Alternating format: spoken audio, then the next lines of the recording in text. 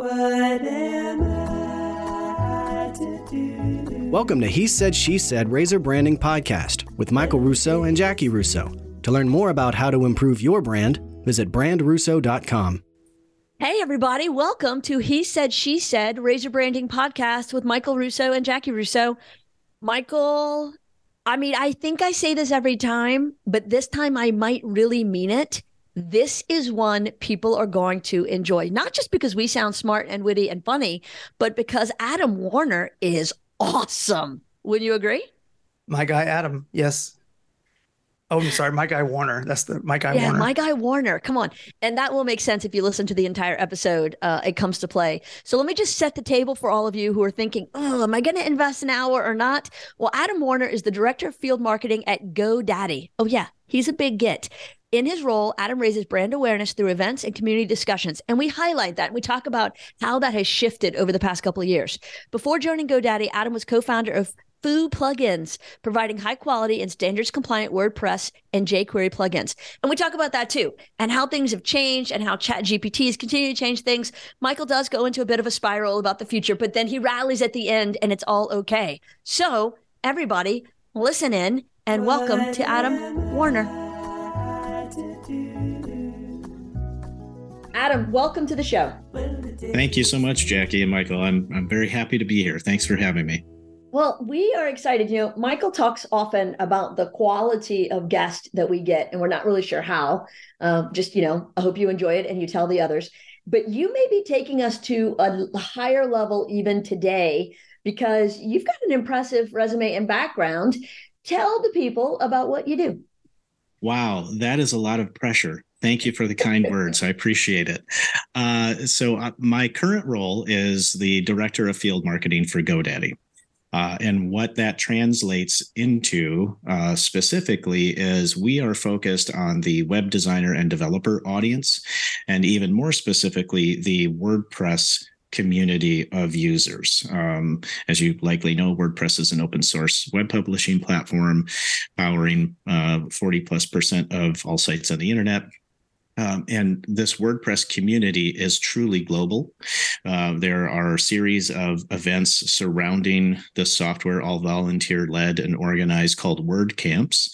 GoDaddy is a global sponsor of these WordCamp events, which means we have access to attend and be present at these events. So that is what my team handles, is our presence at these WordCamp events. But more than that, we are very involved in the WordPress community because my entire team and many people at GoDaddy are WordPress users first and foremost. That's where we started, many people. And so what that means is because it's an open source project and it's all volunteer based in terms of contributing to the project, we contribute as well. And what that means is not just showing up at events and pitching our products. It's bringing value to the community, bringing value to the project to help make it better for all users. And there are 21 teams that are able to contribute to WordPress, everywhere from core code to polyglots for translation, to the community team, the marketing, and many others. That's my current role. Impressive.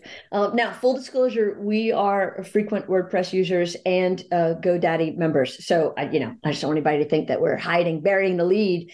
I imagine that of all industries, yours is one of the ones that has been most impacted by the rapid evolution of the digital space.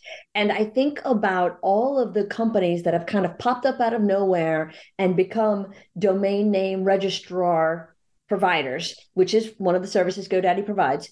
But it feels to me like y'all do so much more. So how do you stay ahead of all of these wannabe copycats that follow you around? Well, that's a really good question. GoDaddy, I think at last count, and don't quote me on the number, but I think we had 52 products in total. So anywhere from domains to various levels of web hosting, whether that's basic cPanel web hosting or managed hosting products like WordPress and WooCommerce. We also have GoDaddy Studio, which is an app for creating social content and many other things, and website builders. And so it's difficult to stay updated on all of the aspects of product and solutions that GoDaddy provides. But it's also, for me personally, it's one of the most fun aspects of my job is being in multiple internal Slack channels for multiple product teams, multiple marketing teams, to kind of make sure that I'm aware of the overview of all the solutions that we have. So when we're out in the field and talking to people, whether it's the WordPress community or the wider Web D&D or small business community, that we're able to be aware of everything that we offer, and have the ability to talk about those solutions in the way that makes sense to whoever we're talking to, right? That's our job is it's not to sell things, right? Quote unquote, just go there and a traditional trade show, throw out business cards and make sales.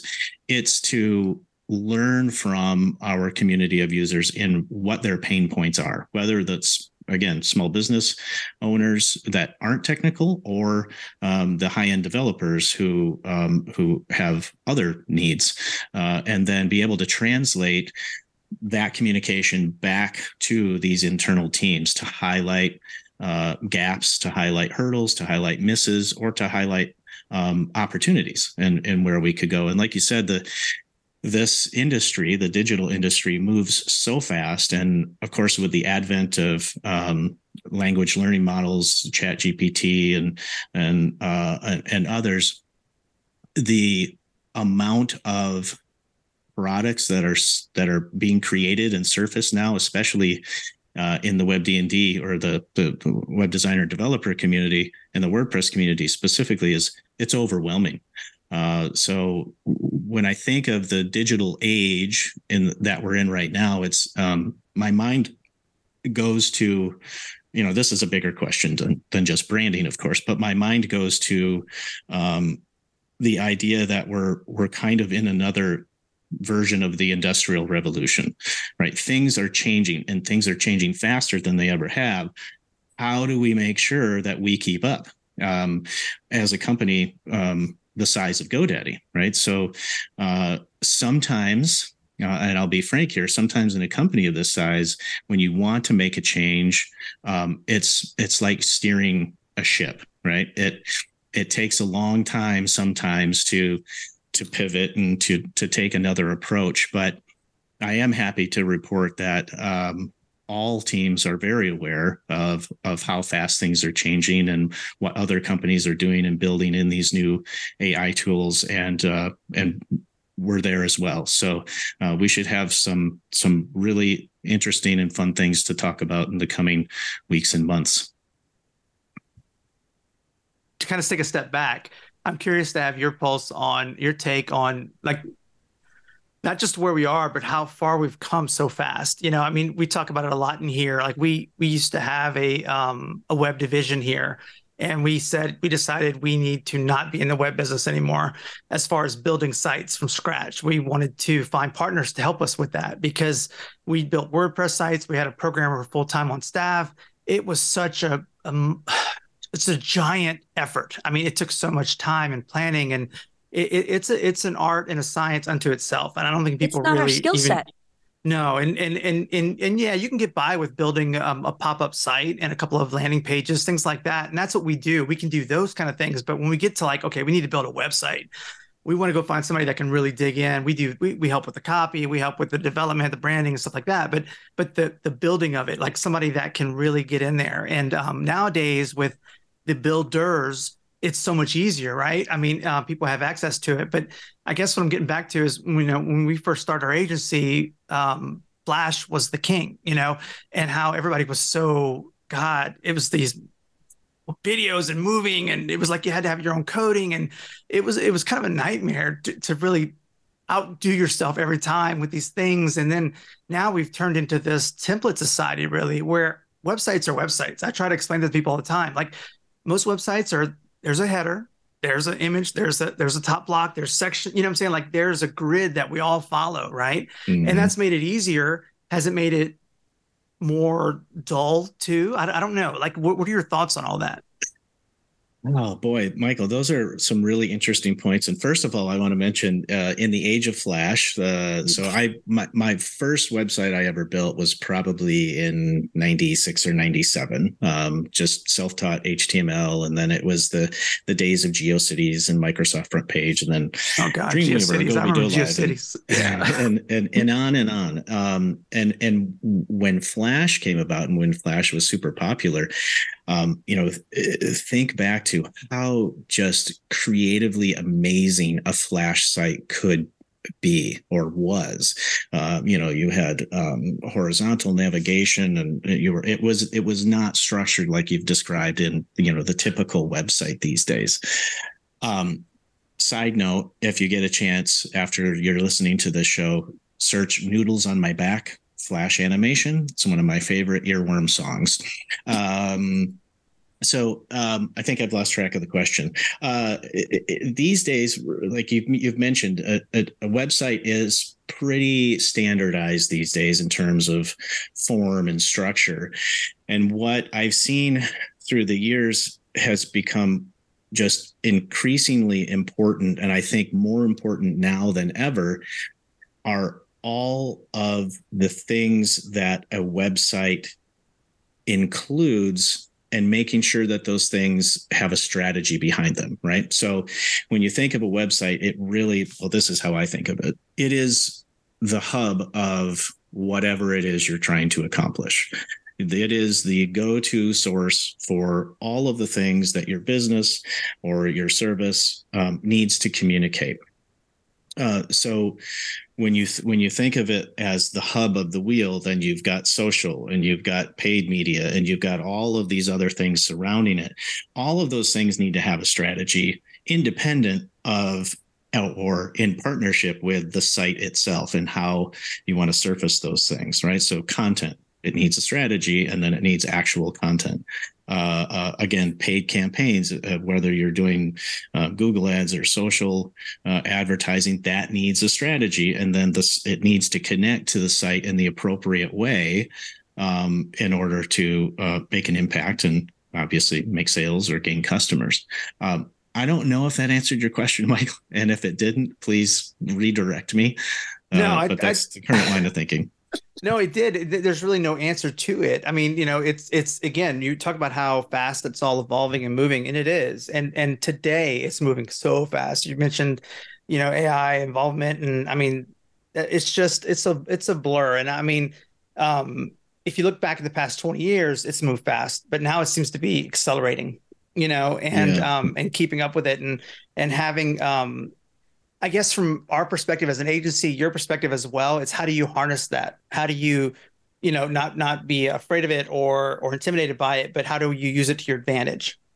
Yeah, and I think that's the big question, right? So on one hand, the advent of this AI in terms of building websites is pretty scary for a web design and developer community. I can go to ChatGPT and I can say, build me a WordPress plugin that does this, this, and this, or build me an entire website that focuses on this, this, and this, and it'll spit out the code, and you can plop that into an HTML file and you're good to go, right? So does that mean that web designers and developers doing the actual work, whether they're using a page builder or they're custom coding, does it mean that that is going to really take a big hit?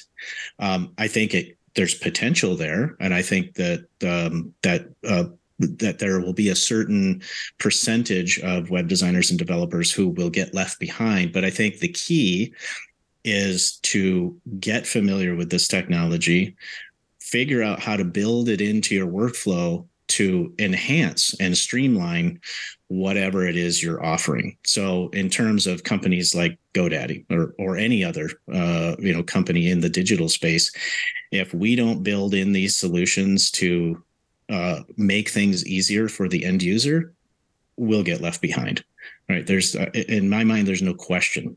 You have to assimilate in order to continue to push the boundaries. And what this AI will provide us in 20 years in every industry, my mind just explodes thinking about it. There's so many options. Michael's mind explodes, but in the wrong direction. It totally freaks him out. It does. I'm trying to be cool about it, but Not yeah, cool. I'm like, I'm cool. We adapt. We whatever. It's for my argument, my hit against it, and the sadness is just on another whole tangent is, as a society, do we get lazy? Do we stop inventing and creating ourselves? And because one of the big arguments, I'll be on TikTok and these creators are talking about, now it puts it in our hands, people that aren't creative. Like, that's great. But for all the people that actually spent a lifetime building a craft and learning something and getting good at it, now I can go on there and cheat the system. And it's a cheat, and it does make it easier. It does open the door for many people. And I understand that. But from a perspective of not just my own career path, I mean, we're deep into this. I think we'll always have a place as strategists and people that help manage things, as we evolve.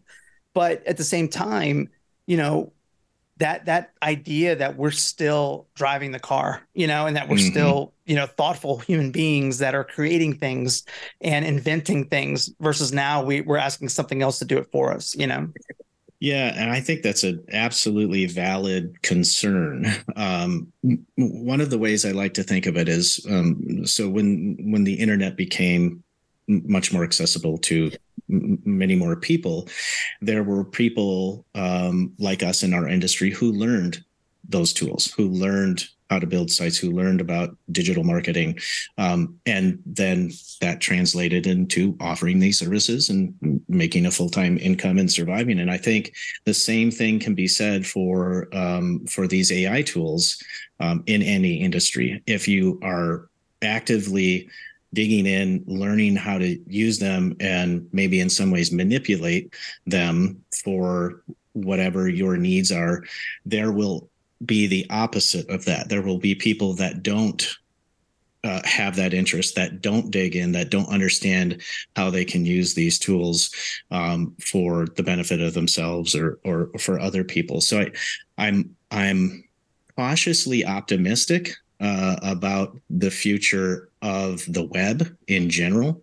I think we're going to see some solutions that come out that are just things that were only fantasies, 5, 10, 20 years ago, and what will be available to us. There was someone, I can't remember who the interview was with, so my apologies. I can't cite it properly, but the prediction that was that each of us will have eventually our own AI assistant, our own avatar, if you will, or our own dedicated AI for whatever we need to do in life. And when you think about the education system, I think this is where this was the topic of that interview, was the education system is going to be transformed like we've never seen it. We've already seen the troubles with students using AI for reports and things. But imagine a world where from a young age, you have an AI assistant and it's a self-paced learning path on whatever you want to know. Now, there should be guardrails. There should be pathways into to making sure that people are getting the education and the information they need. So again, I'm cautiously optimistic. I'm going off the rails here from digital marketing and web, but the web is going to be the thing that facilitates that, right? You can't have AI and you can't use AI if the internet doesn't exist. All right. So, we'll see how it goes. Yeah, it's a brave new world. I think for the time being, what I'm seeing is that we're entering the it may be a brief age, but it is the age of mediocrity because everything that's coming out is sound. I'm not gonna. I've played with it. I've put in queries. I've tried the prompts. I've done all these things, and it sounds pretty damn good. You know, like I said, it's pretty legit, but it's all very generic. You know, it's all very kind of vanilla, and that's where you still need somebody that can go in and make it more customized and more unique and more special. You know, I think we still have that need as a society and as people. Where that goes, I don't know. I like I said, if they come this far and it's moving that fast, then I'm curious about where it's going to end up. You know, if we're going to be like Jean-Luc Picard, you know, calling out for the computer to do something and it does it, you know, whatever that is, whatever it is. That happens in our house right now. We I know, tell it the kinda lights to does. turn on and they turn on. I know. You're already Yeah. there. Yeah. Yeah. And, you know, maybe in another 6 months or year, I'll say, you know, Chat GPT, build me a marketing campaign for this very specific company in this very specific vertical, and then create a website, create a paid marketing campaign, create some content on these subjects. And so in that way, it would streamline and assist. But I think, Michael, you're right on target that there needs to be the human aspect of that. It's not you ask this thing and then you deliver it to someone, although, you know, many people already are doing that, right? Oh yeah. But I think that will eventually kind of filter out. And I think, at least I hope, that people who need a presence on the web or need what it is that we all offer will be more selective. It'll be clear that if they're working someone who is just not doing the human creative work or the human thought process, that would become clear. And so I don't, that's my hope, right? So that people would still depend on people, but use AI as a tool. But again, who knows what's going to happen? What I'm curious too, just to tailor on that, like WordPress is I think familiar to most people, and I think WordPress is one of the first platforms that allowed, you know, the end user to go in and make edits on a website without knowing how to program. You know, it's like, you know, you can use a WYSIWYG or a WordPress editor kind of thing just to go in and do things, right? And I know there's a lot of other proprietary things that we run into. A client will come on board and they have, we built our site on this or built our site on that. And it's like, oh, okay, great. Now we got to go figure this out and learn it. And eventually we try to get them onto WordPress because we're most familiar with it. And it just seems easier to manage long-term. What are some of the other things right now that are fighting WordPress in the marketplace? Yeah, that's a good question. I mean, the benefit of WordPress, as you said, is that it's open source. Anybody can contribute to it. Anybody can modify it, redistribute their modifications based on the GPL license. And that is what has made WordPress, that software, so successful. It's WordPress's 20th anniversary this year. For the last 20 years, that open web philosophy, that open source philosophy, is what has helped propel it. I think some of the things that are fighting against that project specifically are probably more e-commerce related. Like that's what comes to mind first. WordPress has the ability to become an e-commerce site with the inclusion of the WooCommerce plugin, and there's other solutions, but WooCommerce is by far the leader in that. And so when you think of an e-commerce site, then you think of competitors like Shopify or Webflow, or well, that's more of a builder, but or BigCommerce or others, right? So what I've seen is that for certain audiences, those tools are enough. They're very easy to use. You point and click, you add your products, and you're good to go. Everything is built in. But for the business owners or entrepreneurs who want more control over the customizations of their site, that's where the problem comes in with these out of the box solutions or these closed platforms. So I think WordPress will continue to push boundaries. I think WordPress will become the engine for a lot of other things. So when you take Tumblr as an example, Tumblr was a social platform and feed. It was acquired by Automatic, which is the company that's owned by the WordPress open source project co-founder Matt Mullenweg, and they're building in WordPress as the backend for Tumblr. So when you think of WordPress as an engine with APIs and that you can interact with and do a wide variety of things, I think just the benefit of that is very clear compared to these closed platforms like Shopify or Sitecore, or any of these web builders. I want to switch just for a second and talk about the work you do directly for GoDaddy and the events and that B2B strategy of kind of being in person and the pivot that you had to have gone through a couple of years ago. And now that in-person events are coming back, have you modified how you're taking advantage of those opportunities and maximizing those opportunities? Yes. That's a really good question. I'm just kidding. Okay, good. Yeah. Yes, done. Moving on. Yes. And next. So a 50-word question turns into a one-word answer. I like it. Yeah. So previous to the pandemic, we were out at as many events as we could be.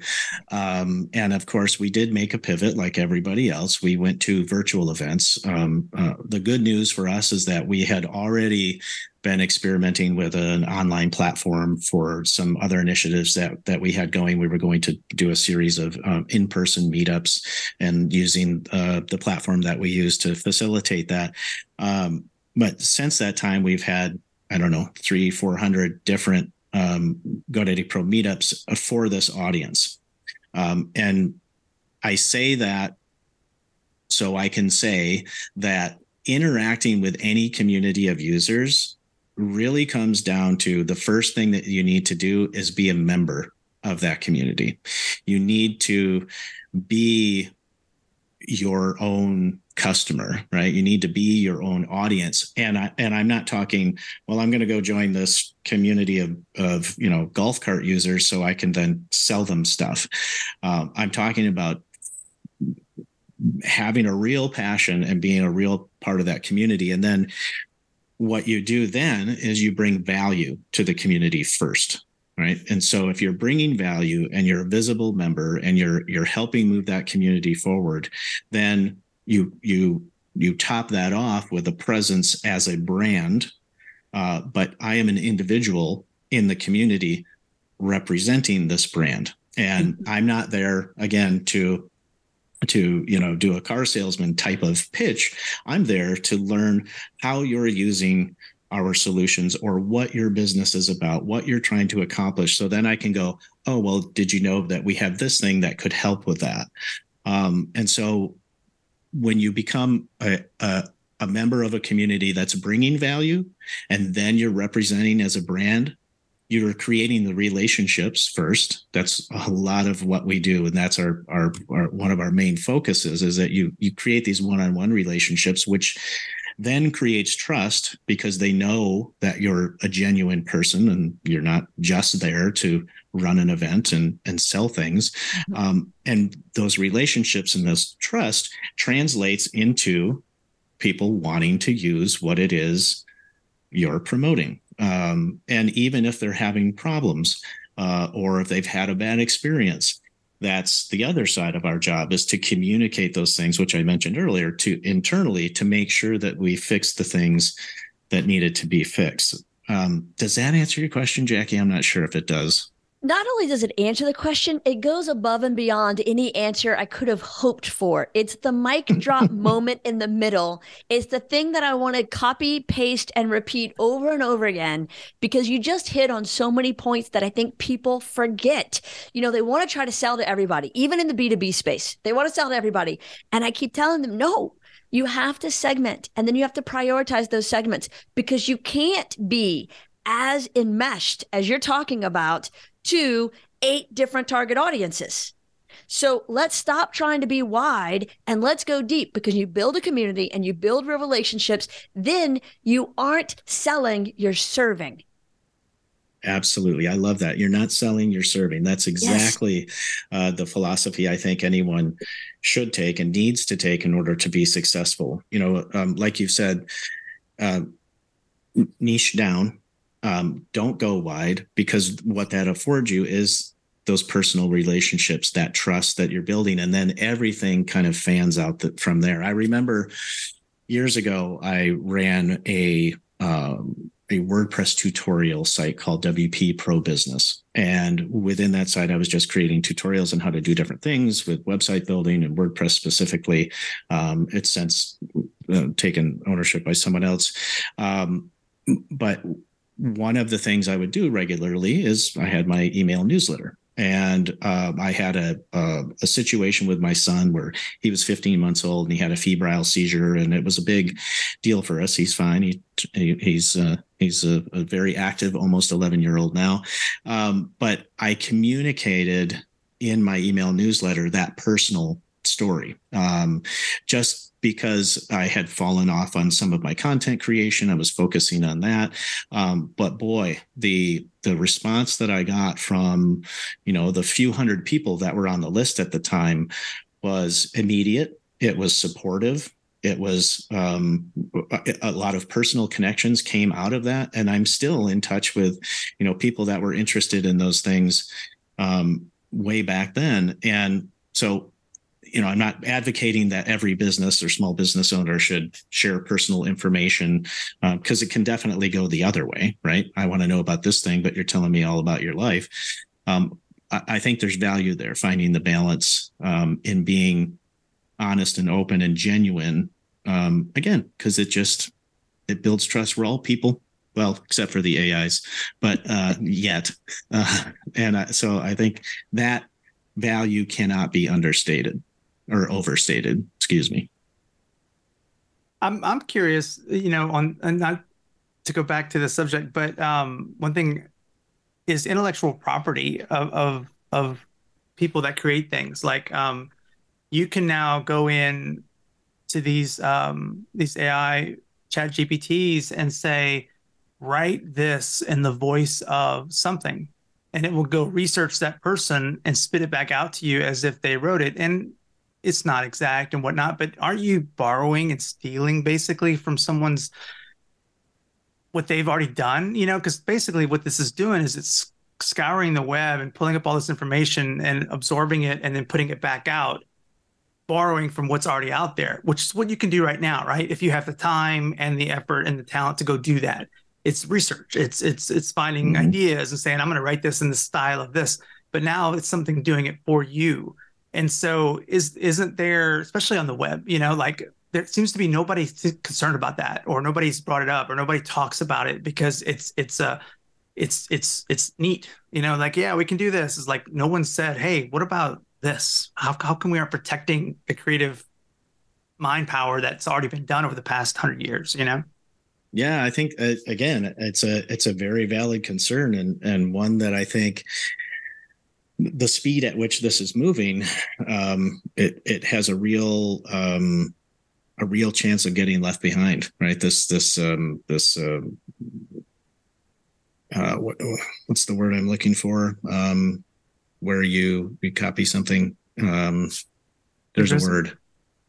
Yeah, plagiarism. Yeah. So I'm glad it's not just me. I like when we all have those moments. Well, I'm not getting any younger. So yeah, I think that, plagiarism is a huge concern. At the same time, you mentioned, not just plagiarism, but I'm sorry, not just plagiarism, like directly stealing from someone, but stealing ideas.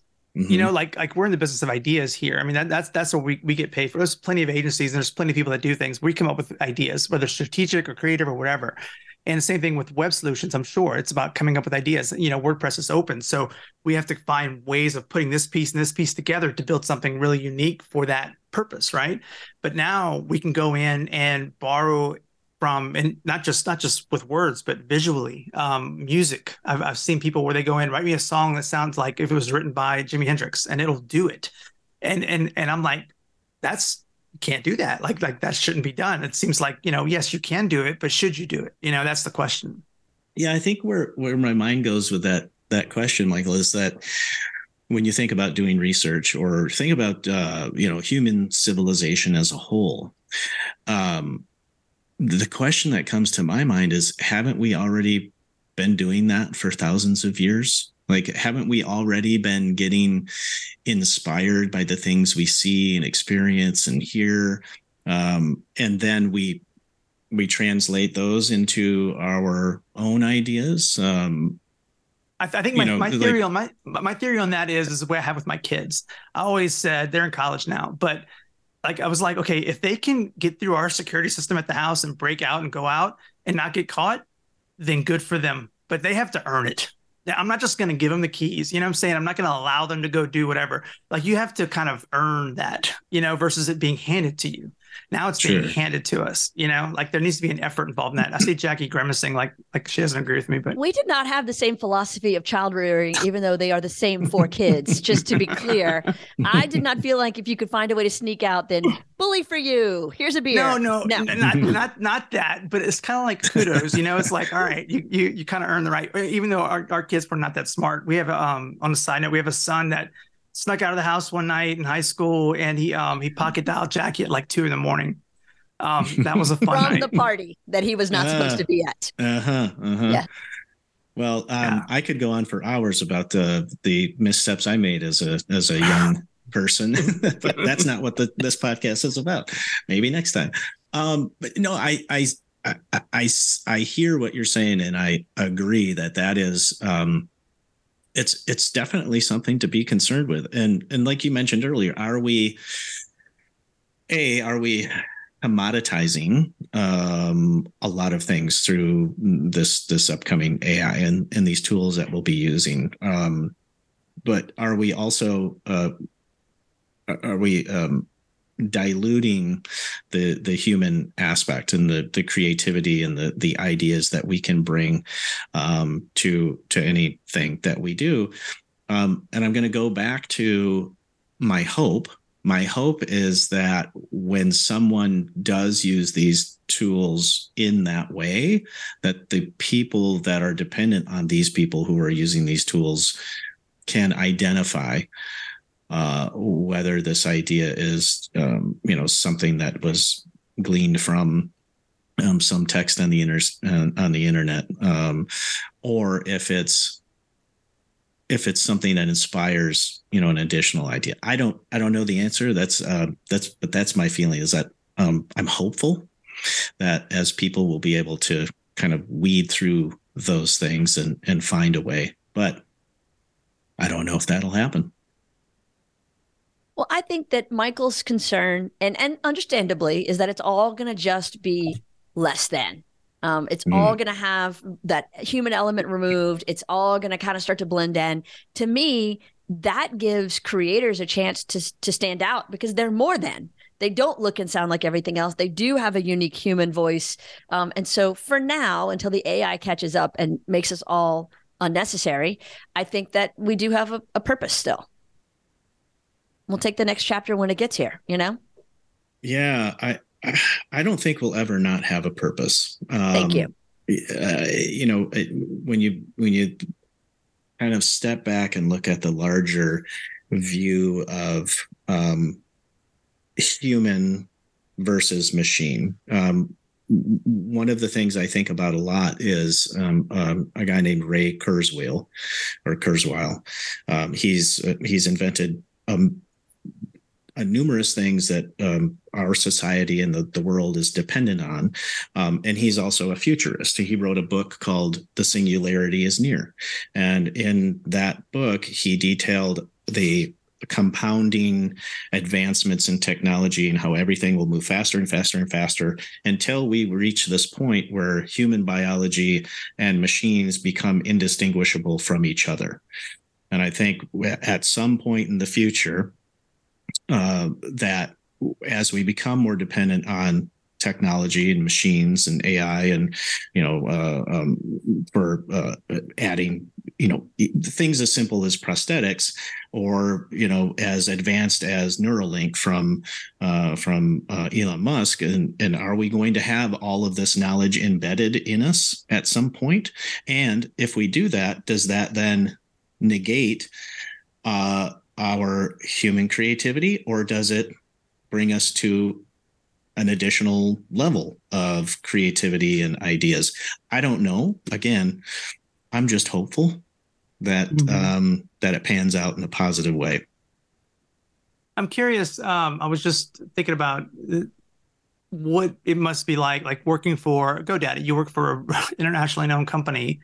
I mean, is there like a little badge of honor you wear with that? I mean, other than it probably being a cool job, but working for a brand that's so well known. And I mean, how do you think that name is perceived right now by the people that you come in contact with? Is it that kind of like, oh, you work at GoDaddy, that's pretty cool? How does that work? Thank you for bringing that up. I am very proud to work for this brand and this company. The culture internally is really supportive, very inclusive. Just not a bad word to say. When you ask about what people's reactions are to when I say I work for GoDaddy, well, and I'll start with my personal feeling. I went to community college. My degree is in advertising design back in 1992.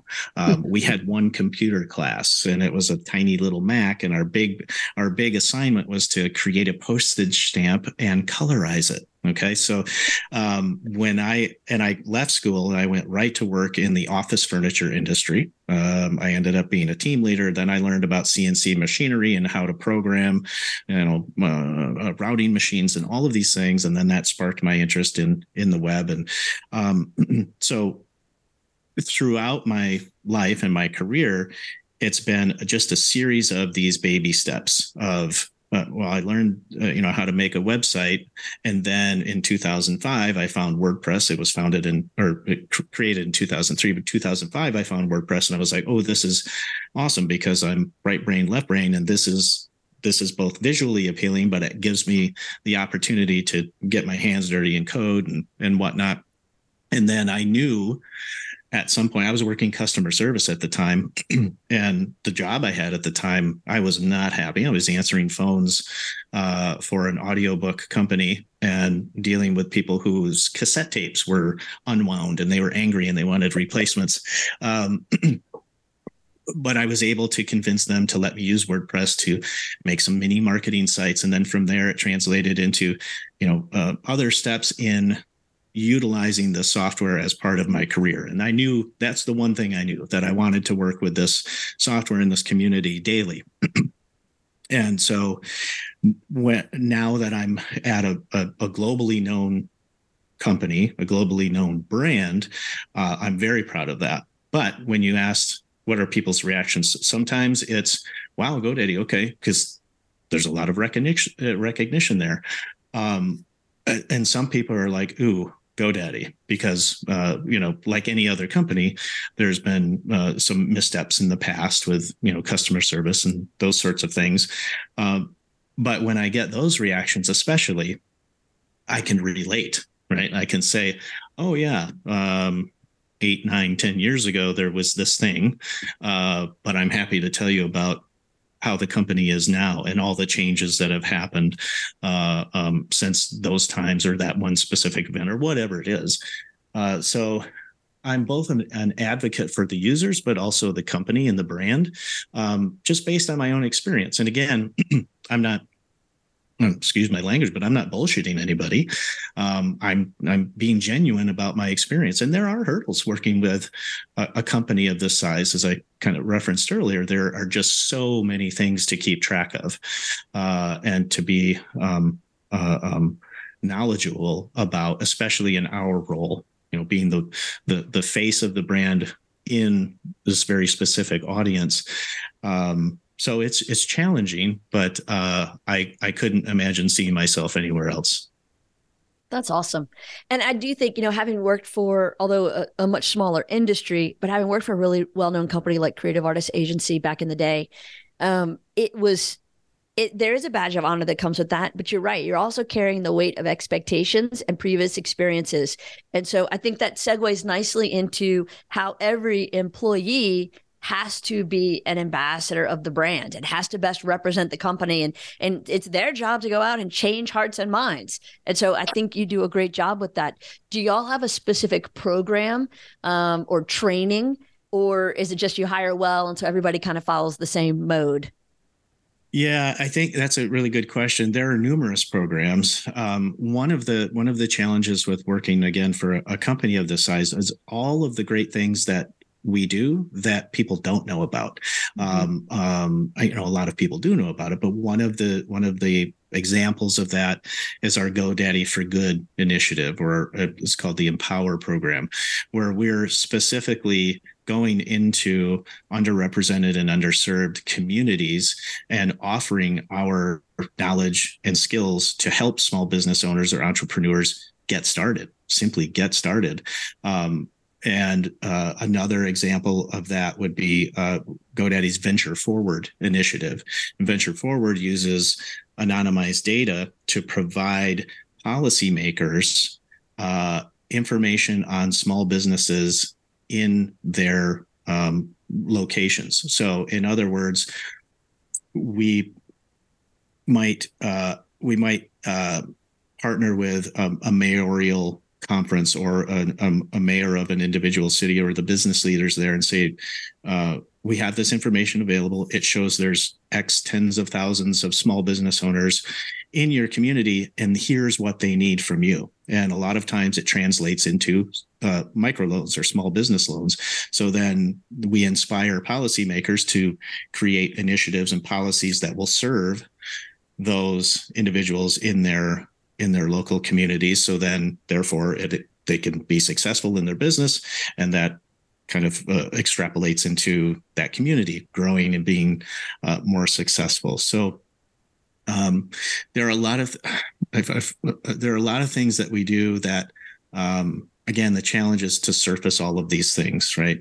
I forgot your original question. Again, I keep doing this. I'm sorry. No, I was just asking about how the company as a whole cultivates the culture of people being brand ambassadors. Yes. So we have a lot of employee resource groups based on different topics. Our CEO, Aman Bhutani, is very focused on making sure that the culture within the company is something that is supportive to every single employee. And there is an open dialogue internally. Like someone from my team or someone from Care can use Slack and message our CEO directly, and he will answer. Or we have these open channels of communications based on certain audiences or tools. So we have one surrounding WordPress where, primarily our team is just saying, here's all the things that are happening in WordPress. And then there'll be a conversation spark that says, well, what can we do with our various WordPress powered products to better serve our customers? And it'll be senior leadership down to, new employees having that conversation and having a say. So I think the culture that's been created here over a series of years and a series of leaders is really, really in a good spot. Of course, with a company of this size, there's sometimes decisions that are made above what someone like me would have visibility to. But I mean, that's with every company, right? You have to be dependent on the trust that you place in your leadership as well. And I'm very happy with how GoDaddy has been functioning. That's awesome. I'm a big fan. I'm a big fan of, I'm a kind of a brand geek. I think GoDaddy is one of the Hall of Famers as far as, branding goes. And they, you wouldn't think that name would be appropriate. I don't know if I would have recommended it or suggested it, but I think with their Super Bowl ad that they ran a while back, kind of put them on the map globally, and everybody was paying attention all of a sudden. It was things like that. And I know that there was, some shift. I was just reading an article about the branding and whatnot, but I love the fact that I guess Parsons was the original guy behind everything, right? And he said, what is it? We noticed two things that most always happens when someone hears the name GoDaddy. The first time, one, they smile. We like that. Two, they remember it. We love that. So we changed the name of the company to GoDaddy Software Inc. Our name GoDaddy has no meaning other than we thought it was a kind of fun. I just, to put, and what it's turned into, this huge giant, that's the name you think of when you think of hosting, you think of web, and you think of all these different things. But it started with that whimsical side of it. And it just kind of, when people are thinking about naming architecture and how they're going to brand things, and everybody wants to shove things into a box sometimes, and it has to say what it means. Like I needed to say Bob's Plumbing, but does it? Sometimes you can break that mold. We fight that all the time, and it's so cool when we get a project that comes in that takes the reins off and says, just come up with something cool that represents something. And for this, it was just, we thought it was fun, and it makes it approachable, and something that's pretty terrifying for a lot of people, web stuff, because they don't understand it and they don't know it.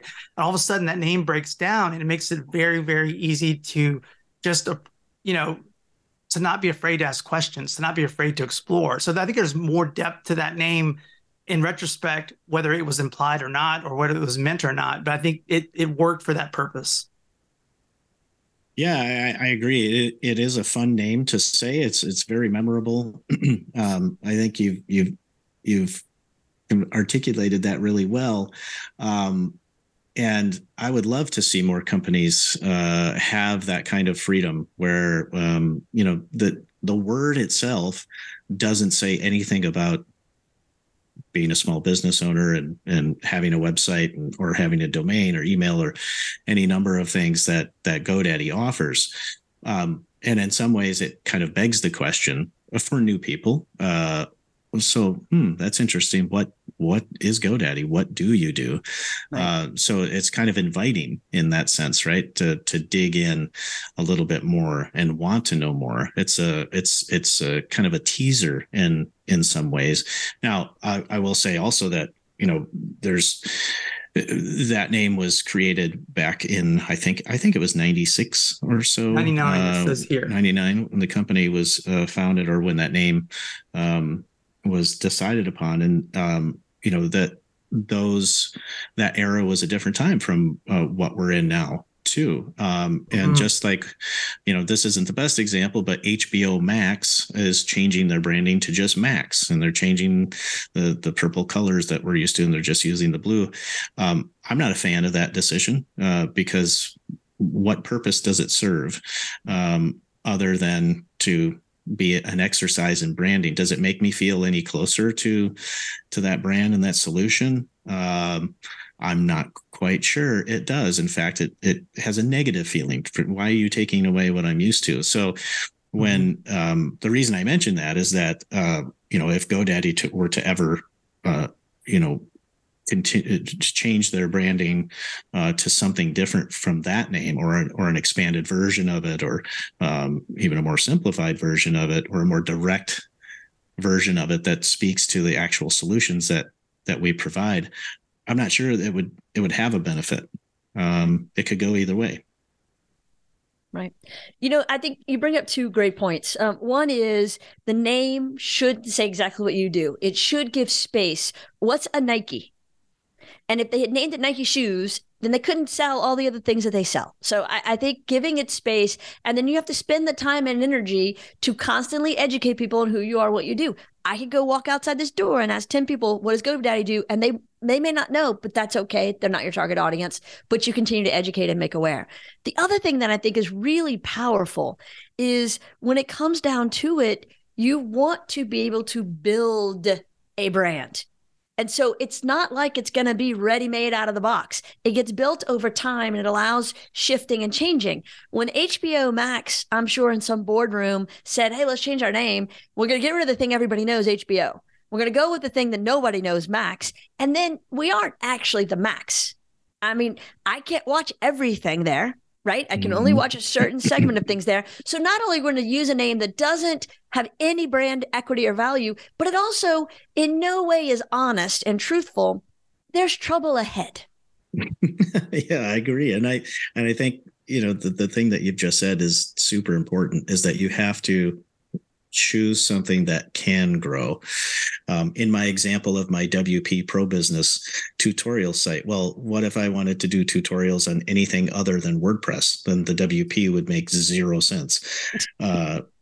Although my last name is Warner, so I could have, come up with something, Warner Person Business or something. But please I think that's. Please do not name something Warner Person. My God. That would be a really strange name, but maybe memorable. I think that's super important for branding all up for anyone, entrepreneur, small business owner, a established business. Maybe your brand does need to change to allow that growth. Interesting. Yeah. If you do need a name, my guy Warner, that's what I would go with. Your personal AI assistant, my guy Warner. I have a guy. Everybody has a guy, and you could be that guy. My guy Warner, that guy. Call him. He knows stuff. All right. We're giving the first one away for free, possibly, but maybe in the future, Michael, we could set a meeting and do some research, and not just you mix up something on a call. There you go. That's your lead magnet for me. I'm just saying he undermines the business principle on a regular basis. Let me just give it away for free. Yeah, that's great. And it's fast and easy. I can come up with it in 2 seconds. You don't need to pay us for time. Yeah, just ask ChatGPT what my brand name should be. We had a client do that the other day. He's still stinging from the process. Yeah, they sent me a list of taglines that they did, and they were very proud of it. And I was like, all right, first of all, these are the things that we rejected the first time. Like they're all very obvious, and so anyway, it's a brave new world out there. It is, and we're in the Wild West right now of AI and digital solutions. So I think we'll all have to take a deep breath, utilize the tools the best we know how at this moment. Try to think about how these tools might be used in the future to help benefit ourselves and our customers and the world as a whole, and then maybe a little bit of finger crossing. Yeah. Well, and I think you said it. It's the sky's not falling. Let's all just take a deep breath and see how this thing unfolds and continue to guide the process as it goes. But we haven't been replaced yet. And it's okay. We'll be fine. As far as we know. Oh. See, now you get to be done when this is over. I have to live with the ramifications of your words. I'm sorry. Michael does not take this stuff well. It really weighs on him. I have not mentioned the futurists and all of their thoughts about it, because that would put him into a spiral from which we cannot recover. Here's one. That's what I'm going to say. But my guy Warner said, he alluded to, I'm going to be referencing you for months now. There you go. You quote me. There was a really interesting, just on the AI subject, just to close it out, that there was a really interesting episode of 60 Minutes last night where they talked to the CEO of Google, I think the current CEO, where he was talking about their AI solution and what the ramifications can or will be. It was very, very telling and very scary. But also very hopeful. So I thought it found the balance very well, which is what I try to do. And so for anybody who's listening to this, he's referring to the Sunday, April 16th episode. So you can go back and find that. Yes. Thank you for specifying the date. My job is to keep the listeners current on timelines as we are, in the past. Yeah, makes sense. For sure.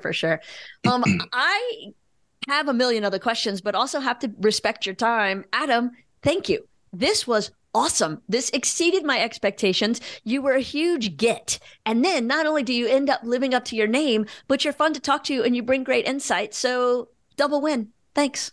Well, I can't thank you, Jackie and Michael, enough for having me. I would love to have another conversation with you all offline or online, whatever it is. I've really enjoyed my time and the conversation today. Oh, you're on the invite back list, buddy. Don't you worry. We'll be in your Okay. inbox regularly. Sounds good. Awesome. Thank you so much.